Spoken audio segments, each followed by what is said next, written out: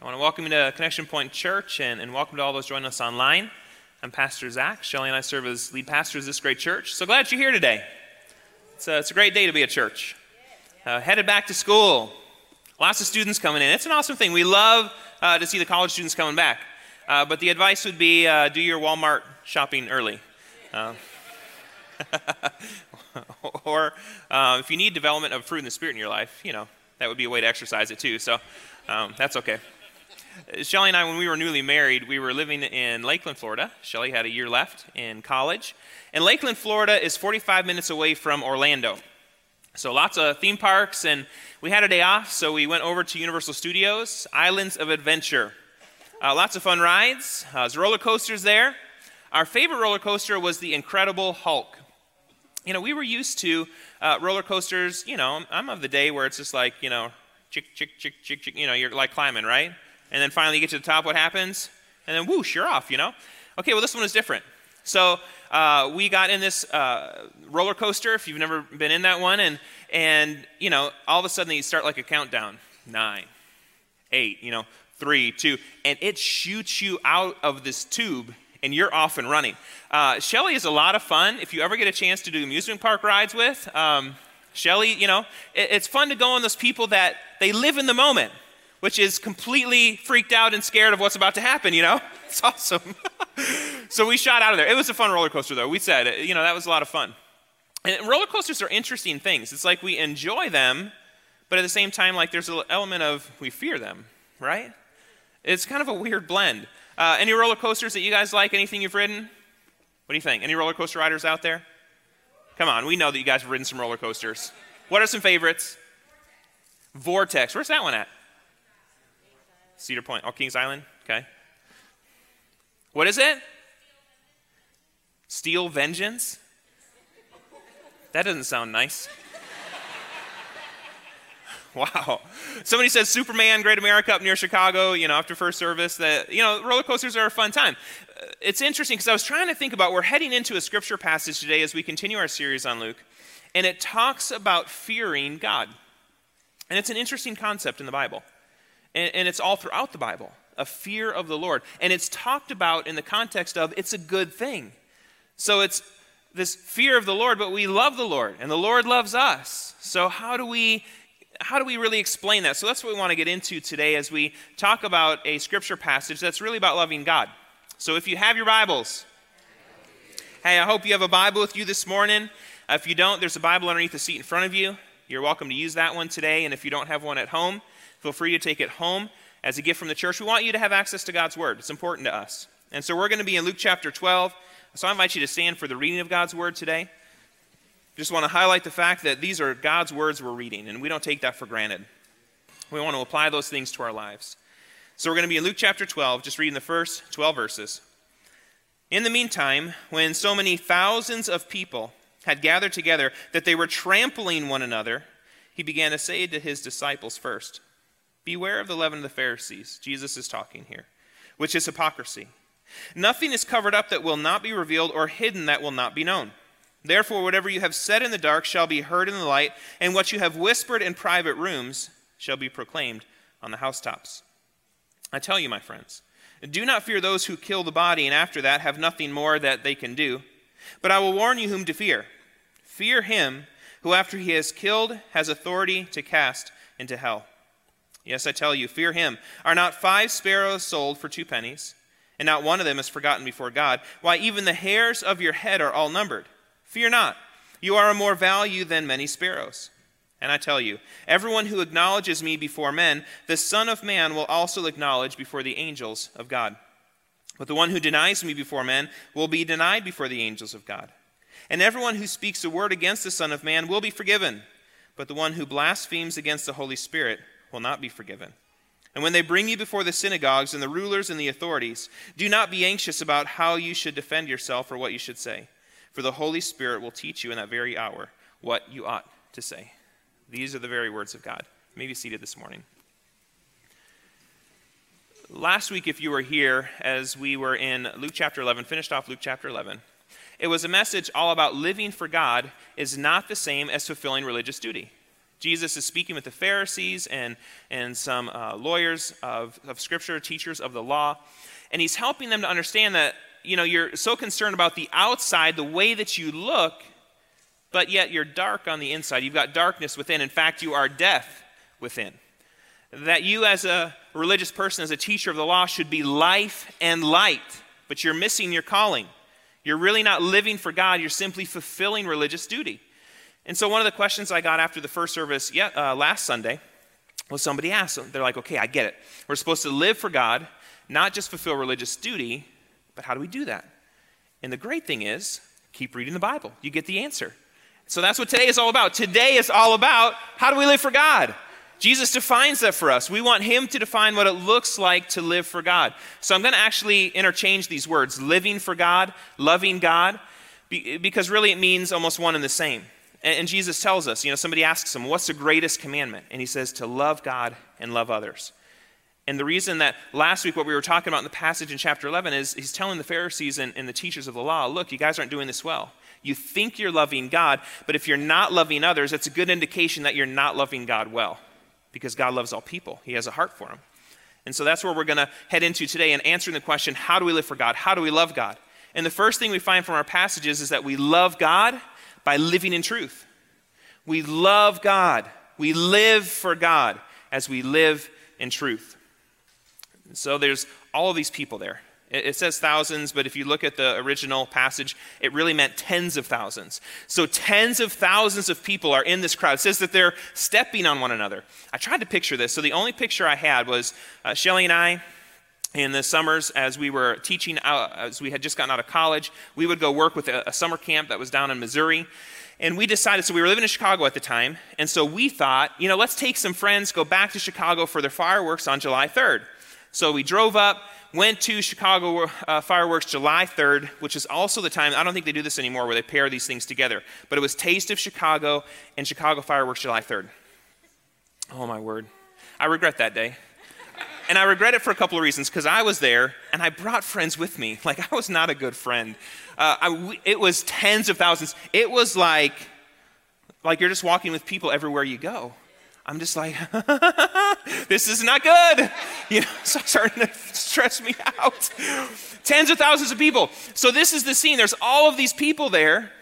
And Jesus turns his face to the disciples because he realizes, okay, we're seemingly growing in popularity. People want to know what I have to say. And disciples, if you're not careful, you're going to be more concerned with what this crowd thinks about you than what God thinks about you.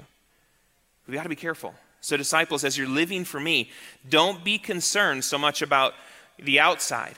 Because if you're looking clean on the outside like the Pharisees, but then you step into the privacy of your home and you're saying things that don't honor God, you need to understand, disciples, that God's still there. He hears that. We might be in our homes or even in the thoughts of our mind and think, well, people can't hear those thoughts there. They don't see this act or thing that I'm doing. And that may be true. But we need to remember, God is there. And there's this measure of understanding that God is there. And for some of us to be like, I'm concerned now. I'm reminded that God is there. I was listening to a podcast, and one of the guys on there was talking about, he went to visit a church and speak at a church, where it was this different technology where instead of him wearing a pack he had to turn on, it was a technology where when he began to talk and preach, it was always on. And when he would talk to preach, then it would basically sync up with their programming. But he's like, okay, you want to know intimidating? Wear something that records everything you're saying. But you know what? If we're living free in Christ, instead of saying, God, this is none of your business, we start to open up our lives and say, God, it's all your business. For us to really experience freedom in him, we need to allow God to invade every area of our lives. We can't hold anything back and allow anything to remain as dark in our lives, thinking somehow God doesn't see it. He sees it. And what we need to remember is we serve a loving God. So the reason that those things come to light, it says in our scripture that it's basically proclaimed from the housetops, is because God says, I see this in your life. It could keep you separate from me. That's not my heart for you. So I'm going to expose that so that we can be in right relationship with one another. We serve a God that fights for us. We serve a God that wants a relationship with us. So praise God for that. So instead of living in fear to feel like, oh, God knows everything, it's, God, I'm so glad you know everything, so I can just give this to you and I'm done with it. That you can cast it into the sea of forgetfulness that we have. So I encourage you this morning. We're going to close in song today. I'm going to say it now and I'll reiterate at the end. As we close in song today, if you've got some things that are heavy on your heart because you've not turned them over to God, can you leave those here today? Don't walk out with those in your life. Give everything over to God. Live in truth. That's what it means to live in truth. It's that you realize everything in my life is exposed and I'm glad for it because I can live in truth. Otherwise, we're living a lie and it causes stress and anxiety in our lives that God doesn't mean for you to have. To love God, to live for God, is to live in truth. But what else does it mean to live for God? To live for God, to love God, it means that we understand we're under his authority. He's got authority over us, but he also has concern for us. We love God as we recognize he has authority over us, but that he also has concern for us. So as we move from, Jesus is talking about, hey, don't allow the yeast of the Pharisees, and that's the other thing too. What Jesus is saying is, look, what you could fall into without knowing is if you start to just fulfill religious duty, you're no longer living for God. That could grow in your life without you even knowing, so don't do it. What you need to do is live a life of truth, and you need to understand that you're under God's authority. He makes this interesting statement. He says, don't fear this crowd who might have the ability, if they don't like you, to kill you. Don't fear them. What you need to fear is the person who, if you don't live rightly for him, he could actually send you into eternal separation from him. That's not his heart. That's not what he wants to do. But we need to fear him. So what does it mean to fear God? That's what I want to get into. What does it mean to fear God? Because we need to understand that this morning. And the best answer we can get is let's look at Scripture. What does it have to say? Because it's all throughout the Bible. So I want to look at Proverbs first. Let's go to Proverbs. Proverbs 28:14 says, blessed is the one who fears the Lord. Who fears the Lord when? Always. But whoever hardens his heart will fall into calamity. So here's our comparison here. So somebody who has a hard heart is somebody who doesn't fear the Lord. So somebody who fears the Lord has a soft heart. So do you have a soft heart today? Do you have a heart to hear from the Lord and respond? So that's one of our definitions. We could also go to Isaiah. Isaiah shares, I will bless those who have humble and contrite hearts, who tremble at my word. So tremble is fear. So it's about the issue of our heart. Do we have a humble heart before God? Do we have respect for his word? That as we read the words this morning, do we have a heart to say, God, I revere you and I want to follow in your word? So having a fear of the Lord is having a humble heart, is having a soft heart. But we also find in the New Testament, we go to the book of Philippians. So of course we find it in our passage this morning in Luke, but Paul, a New Testament follower of Jesus, he also writes. He says, work hard to show the results of your salvation, obeying God with deep reverence and fear. I love this combination, reverence and fear. Reverence is a good word. For God is working in you, giving you the desire and the power to do what pleases him. So in this context, fear of the Lord is a faith motivator. There's something about understanding the awesome majesty of God, this all-powerful God, that we have reverence for him and we have a heart to do what pleases his name. So that's a bit of the fear of the Lord. But then we also have this interesting combination here. Because what does Jesus say? Fear the one. But then what does he say? Oh, and by the way, there's not a sparrow that the Lord doesn't know about and take care of. And he happens to know all the hairs on your head, so fear not. Isn't that interesting? Fear him, but fear not. So which is it?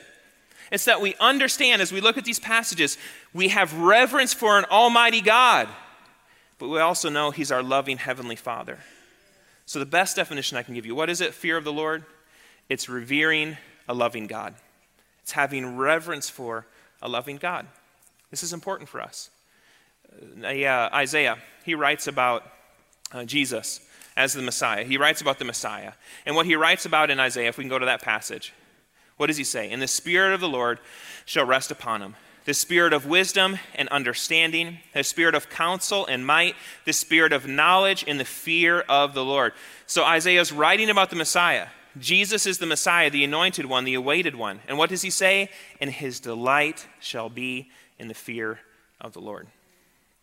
Jesus delighting and having reverence for the loving Heavenly Father. And I think part of the expression of that, as we look at the New Testament, it says so often, Jesus took time to slip away and spend time in prayer. I think he did that because he had reverence for a loving Heavenly Father. He wanted a relationship with him. Do you have reverence for God today? I mentioned the quote last week, but I've always appreciated it. And C.S. Lewis, I feel like he summarizes this pretty well. I think it's Lucy who's talking to Mr. Beaver. And Mr. Beaver, she's basically saying, I'm kind of nervous. Or maybe it was Susan. And she says, I'm nervous about meeting Aslan, the lion. Should I be nervous to meet him? Is he safe, she asks. And Mr. Beaver says, well, safe? Well, no, he's not safe, but he's good. That's reverence for God, to say, honestly, I don't want Jesus to be safe. I want him to invade my life, that any area that doesn't please him, come in and take it out. Show it to me that you might deal with it. So I don't want you to be safe, but I'm so glad that you're good. We serve a good God. Have reverence for our loving Heavenly Father. So do you have reverence for God? Do you have a fear of the Lord? A healthy fear. You're not afraid of God. That's not the point. So don't connect fear with afraid. That's not right. We just have a healthy reverence for an almighty, powerful God that has a heart for us. So where are you at today? Do you love God with all your heart? Do you have a desire to please him? Do you have a desire to live well for him? Do you allow him to every area of your life? We love God. How do we love God? We love him by understanding his authority over us and that he's got concern for us.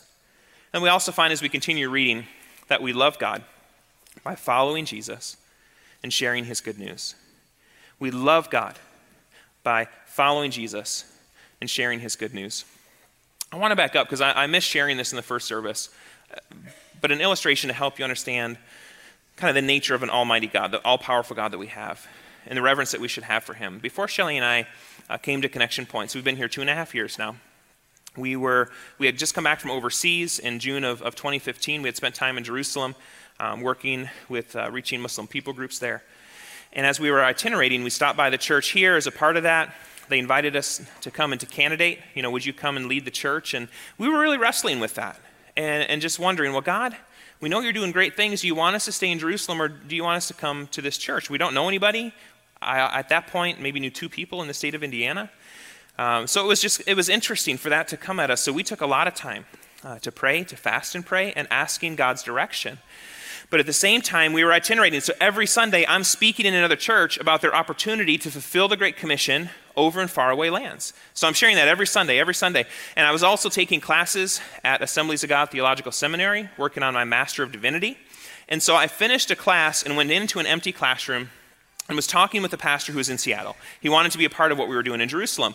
But all the while, I'm in conversation here, and we don't know exactly where this is leading, but we want to be faithful to God. And so I'm talking with this pastor, expressing the opportunity that they could have to be a part of what God's doing in Jerusalem. And when I hung up from that Skype phone call, I'm telling you, the presence of God came into that room. So you want to talk, people are like, I wish I could have the presence of God. I say, be careful what you ask for, because it's weighty. And God came into that space, and he said, you can stop talking about Jerusalem now. But I needed that. I needed God to show me. But all that to say, I had to have a soft heart and have a fear for the Lord to say, God. And at that point, I didn't talk about Jerusalem again. I was still supposed to visit with some churches before we came here to candidate. But I just simply called each one and said, look, we're going to be pastoring in Indiana, but I'm happy to still come and just give a report on what God's been doing. Are you okay with that? And they're like, yes, please come. That was a changing point for us.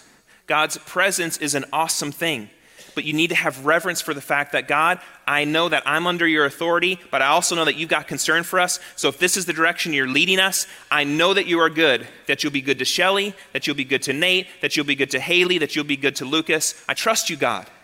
So do you have a healthy fear of the Lord, which is just a reverence for him? Do you have a soft heart for God to hear from him? Loving God is to have a soft heart for him. And loving God, that last point, is following Jesus and sharing his good news. Loving God is following Jesus, sharing his good news.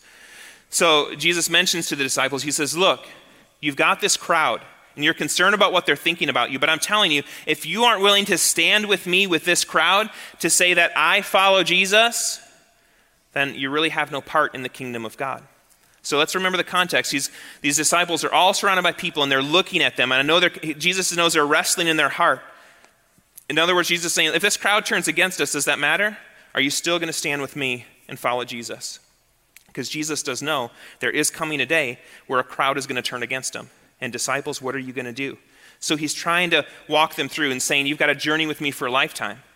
And then Jesus shares this very challenging verse. And if it doesn't make you stop and think, let me read it to you again. So here's what he says. He says, and everyone who speaks a word against the Son of Man will be forgiven. But the one who blasphemes against the Holy Spirit will not be forgiven. I remember reading that verse as a kid and wondering, what does it mean to blaspheme the Holy Spirit? I sure don't want to do that. I don't want to live in unforgiveness, God. Help me there. So I needed some insight. What does it mean that you can be forgiven for not acknowledging Jesus, but if you blaspheme the Holy Spirit, that you won't be forgiven? And so when you look at this passage, you look at this verse, again, it's in the context of there are these people that are there. Jesus is trying to raise up the disciples and following him. And when you look at the passage, what it's really meaning is this. And honestly, Dustin Scott, you're a great example this morning, man. That he said, if you listen to this testimony, he said, look, I turned my heart, I was mad at God. I wasn't happy with Jesus. But then what happened? He gave his life fully to God. He's here today and baptized this morning. So that's where he may have turned his back on God at one point, but what did he do? He said it straight to say, God, I know you have a heart for me and I want to follow you. So maybe you're here today. Maybe that's you. Maybe you had turned your back on God, but you came back to following Jesus, and so then that can be forgiven. That's what he's saying. But maybe you're here today. You know who Jesus is, but you've never responded. And that's a work of the Holy Spirit in your life. So the Holy Spirit is working in your heart. Holy Spirit is saying, God loves you. I want you. You're a child of God. And the question is, have you responded to that? If you live your life and you never respond to the work of the Holy Spirit in your life, what this is saying is one day you're going to face God. And at that point, it's too late. You can't at that moment say, man, I missed it. It's too late. If that's you today, the good news is it's not too late right now. What it's saying is if you have denied Jesus up to this point, you can turn to him today and you can be forgiven and live with God for eternity. That's God's heart for you. God's heart for you is not to live in eternal separation from him. God's heart for you is to live for eternity with him. Don't blaspheme the Holy Spirit. That's what that means. Here's an example. New Testament, book of Acts. Paul, his name was Saul. Saul was a persecutor of the church. He persecuted the people who followed Jesus. He denied Jesus. But what happened? God got a hold of his heart. Jesus knocked him off his horse. And so then he goes into Damascus, gives his life over to God, and then he lives for Jesus for a lifetime. So he may have initially said, Jesus, I don't want to follow you. In fact, I'm going to persecute your people. But then he gives his life to God, and now he lives in eternity with God. So where are you at this morning? Have you denied Jesus and then turned to follow him? Praise God for you today. But maybe you're here today and you deny Jesus and you continue to deny Jesus because we live in a world that struggles with something that's exclusive. Where Jesus says, I am the way, the truth, and the life. That no one can come to God the Father outside of me. We can look at that and say, well, it's kind of unloving that there's one way. And I would say it's very loving that he showed us the way. So will you choose him today? That's what's before you. God loves you so much, he can't force you to love him. And if you're a parent, you understand this. I can't force my kids to love me, but man, I sure hope that they do. God's heart is for you to love him today. So where do you find yourself today? Do you love God? Do you have a heart to live for him? Do you have a soft heart for God? Are you living in truth? Are you following Jesus and sharing his good news? Because the end of the passage, what's it say? That even as people come against you, as you stand before people, the Holy Spirit will give you the words to say. In other words, I am going to equip you to share my good news. That's part of what it looks like to live for God. Living for God, loving God. That's what we're defining today. Jesus says, greatest commandment, love God, love others. What's it look like to love God, to live for him, not just fulfill religious duty? You love God by living in truth. Does God have access to every area of your life? If not, can you surrender that to him today? At the end as we sing, and the song team is going to come here in a moment, we'll have the prayer team come up front. Give that over to God today. Share that with the prayer team. There's power in confession. There is. We find it in the New Testament book of James. Just confess that to the Lord and know that he has cast that aside and you're free in his name. Walk out in freedom today. Live in truth. That's how we love God. But we also love God by understanding he has authority over our lives and he's got concern for us. I'm so glad that God has authority over Shelly and I's lives, over our kids' lives, and he's got concern for us. That's why we're here today. And I'm glad for that. There's no other place I'd rather be but right here. because that's what God's wanted, and so that's what my heart is. I want what God wants. And how do you live for God? How do you love him? You follow Jesus, and you share his good news. Are you loving Jesus today? Are you following Jesus today? Have you made that decision? And I'll say this morning too. If you've never been water baptized, one of the things we do on these water baptism Sundays, if you want to be baptized, we're ready for you. We've got a change of clothes. We've got towels. So if you want to be baptized today, after we sing our songs today, just come up and let me know, and we'll baptize you before we leave today. So if you've not been baptized, be baptized today. Follow Jesus with all of your heart today. I'm going to invite you to stand as we close in song. I'll give 2 invitations today. The first is this, as it relates to following Jesus. If you've denied Jesus your whole life, but now today you say, I want to turn to him. What's it say? You can be forgiven. So live in that forgiveness today. Don't live separate from God. Live close to his heart today. So if that's you today, you'd say, I've been living apart from Jesus. I've had nothing to do with him, but today I want to live different. With every head bowed in this room today, if that's where you find yourself today, you'd say, that's me. I haven't been living for Jesus. I've never given my life over to him, but I want to do it today. Simply raise your hand, and I'm going to pray with you before we leave. Anybody here today to say, that's me? I want to be forgiven. The word says that I can be. Over here on the left, anybody else? It says, I want to live a forgiven life. I want to live close to God. Here in the middle, anybody else? Anybody say, that's me today? I want to live for God. I want to express my love to him. God, I just pray. I pray for those that raise their hands today. I just pray, Jesus, that you would lead them well. May they journey with you for a lifetime. I thank you, God, that you promised forgiveness and that you gave it in this moment. So God, we just pray for freedom in the lives of those that dedicate their lives to you. Lord, I just pray that they'd have a heart to follow you for a lifetime, to live for you. And so God, I pray that you'd equip them to do it. I pray, Lord, as the enemy comes against them to speak doubt in their minds, I just pray against it in the name of Jesus. God, I pray that they would have a heart to live with you, to know that we'll have people that come alongside them in mentorship, because we know that we're called to live life on life in the kingdom of God. And so God, I just pray that they would respond to you fully today and never turn back. In Jesus' name we ask it. Amen. I'm going to ask Pastor Mark, our youth pastor, to come to the front. And we've already got some prayer team members. We've got some on the side here. But prayer team members, if you don't mind to come and be on both sides. But we also have a couple of people that we'll follow up with. If you raised your hand today to say, I want to follow Jesus, you're in a room of people that celebrate you today. And so we just want to celebrate you by asking, hey, why don't you come down? We want to have you meet with somebody from the prayer team. We'll give you a Bible and information on where you go from here.